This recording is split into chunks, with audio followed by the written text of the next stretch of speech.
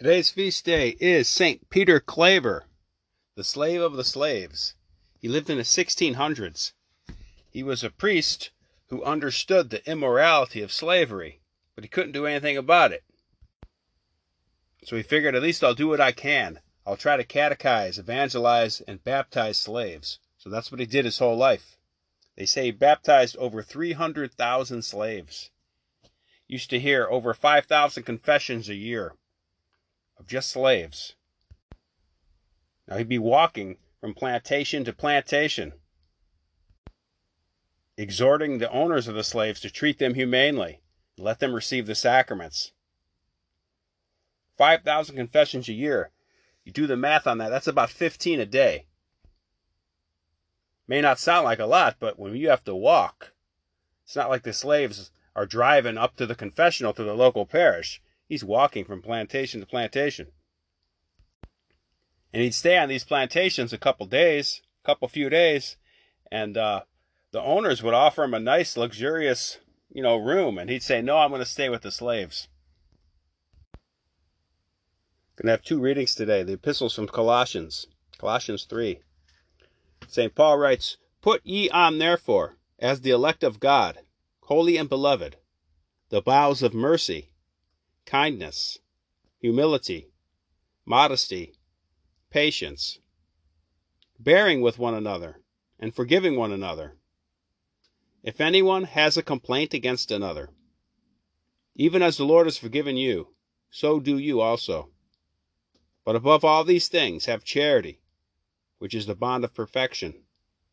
And let the peace of Christ rejoice in your hearts, wherein also you are called in one body. And be thankful. Let the word of Christ dwell in you abundantly." Repeat that one. Let the word of Christ dwell in you abundantly. Remember, the word comes in Scripture and tradition. Let it dwell in you. Okay? Consume your New Testament and your Catechism every single day. The word of Christ will dwell in you. In all wisdom, teaching and admonishing one another, in psalms, hymns, and spiritual canticles, singing in grace in your hearts to God. All whatsoever you do, in word or in work, do all in the name of the Lord Jesus Christ, giving thanks to God and the Father by him. You're making your morning offering, you're doing that. You're doing all in the name of Jesus by doing your morning offering. Very important every morning to make that morning offering. Our gospel today is from Luke 6. Jesus speaks, he says, "But I say to you that hear, love your enemies, do good to them that hate you, bless them that curse you, pray for them that calumniate you. And to him that striketh thee on one cheek, offer also the other. And him that taketh away from thee thy cloak, forbid not to take thy coat also. Give to every one that asks you, and of him that takes away your goods, ask them not again. And as you would that men should do to you, do you also to them in like manner. And if you love them that love you, what thanks are to you? For sinners also love those that love them. And if you do good to them that do good to you, what thanks are to you? For sinners also do this. And if you lend to them of whom you hope to receive, what thanks are to you? For sinners also lend to sinners, for to receive as much. But love ye your enemies, do good and lend, hoping for nothing thereby, and your reward shall be great, and you shall be the sons of the highest. For he is kind to the unthankful and to the evil. Be therefore merciful, as your Father also is merciful. Judge not, and you shall not be judged. Condemn not, and you shall not be condemned. Forgive, and you shall be forgiven. Give, and it shall be given to you. Good measure, and pressed down, and shaken together, running over, shall they give into your bosom. For with the same measure that you shall mete out, it shall be measured to you again." The Baltimore Catechism lesson today is on the Sacrament of Matrimony. There's 10 10 answers to the questions I'm going to read you today. Today's Thursday. We do the Luminous Mysteries on Thursday. So these 10 answers to these questions make great meditations for that decade. For the decade of the wedding feast of Cana. Because there's two miracles at Cana.